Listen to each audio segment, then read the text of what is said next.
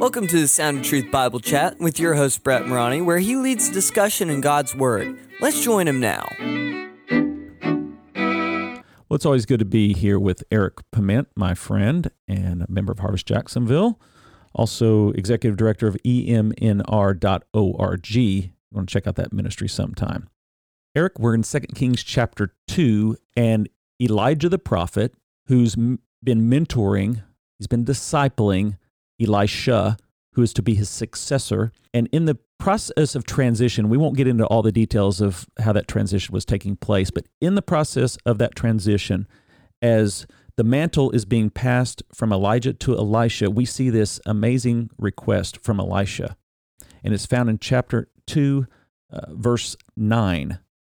And it came to pass when they were gone over that Elijah said unto Elisha, Ask, what shall I do for thee, before I be taken away from thee? And Elisha said, I pray thee, let a double portion of thy spirit be upon me. And here's the response from Elijah.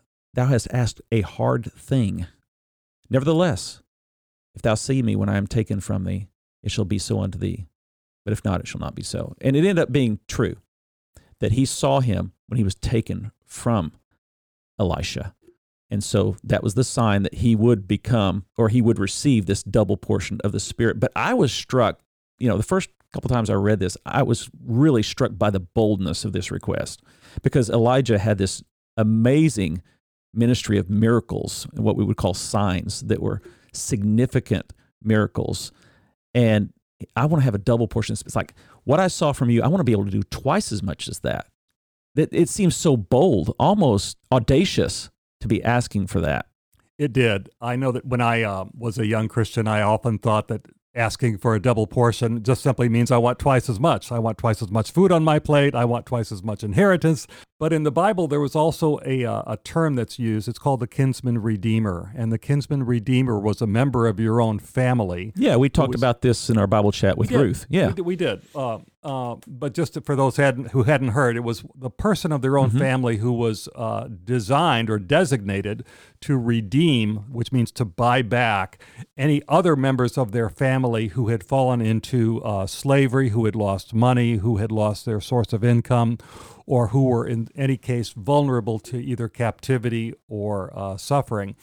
And that person received the double portion, twice as much inheritance as his peers or siblings, for the purpose of rescuing. And so I think that when he asks for a double portion of the Spirit, he's also asking to be the one to lead the other prophets. We're going to see in here that there's also a school of the prophets, or sons of the prophets, basically a company of people gifted with the prophetic.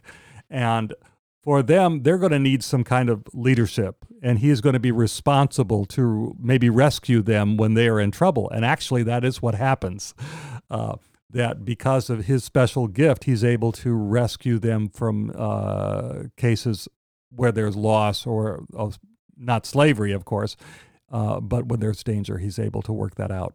So if I were what we would maybe describe, if I were a prosperity gospel preacher, one of these persons who is always seeming to talk about financial blessing and God wants you to be wealthy and have a ton of money, and so much focus on self and money, I might read into this a double portion. Give me all that I can have. I want more.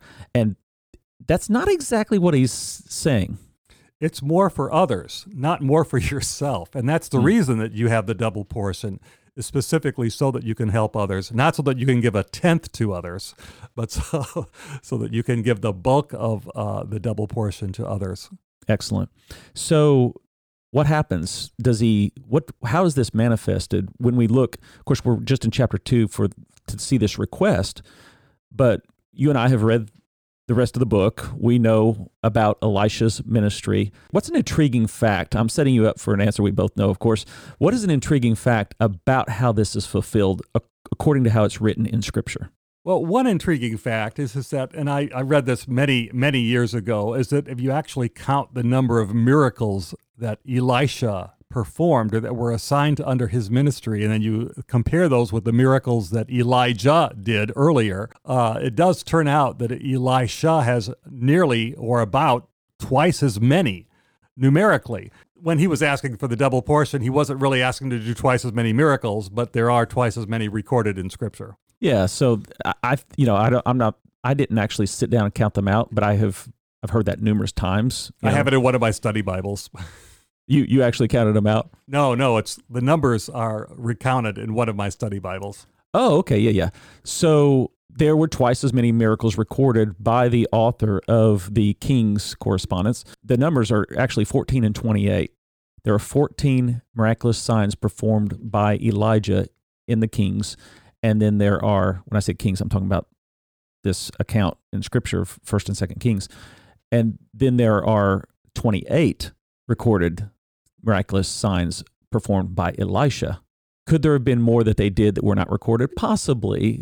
This doesn't mean that it had to be exactly the double amount, but it's just an interesting or intriguing fact. That's what I'm calling it right now. Oh, yeah. And even the numbers, 7 times 2 is 14, 7 times 4 is 28, 7 being the symbolic number of perfection.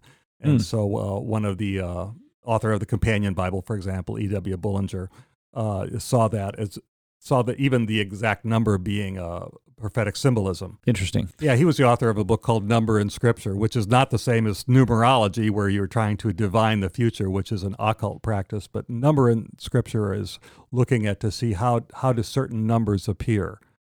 For example, like 40 being the number of testing, or 7 being the number of perfection, and so forth. So the take home for us is when we ask God for more, we're not asking God for more just for ourselves. We're asking God for more so we might bless others more. Oh, yeah. He that speaks unto prophecy speaks unto men for edification and exhortation and comfort. And it's for the comfort, edification, and exhortation of others in the body of Christ.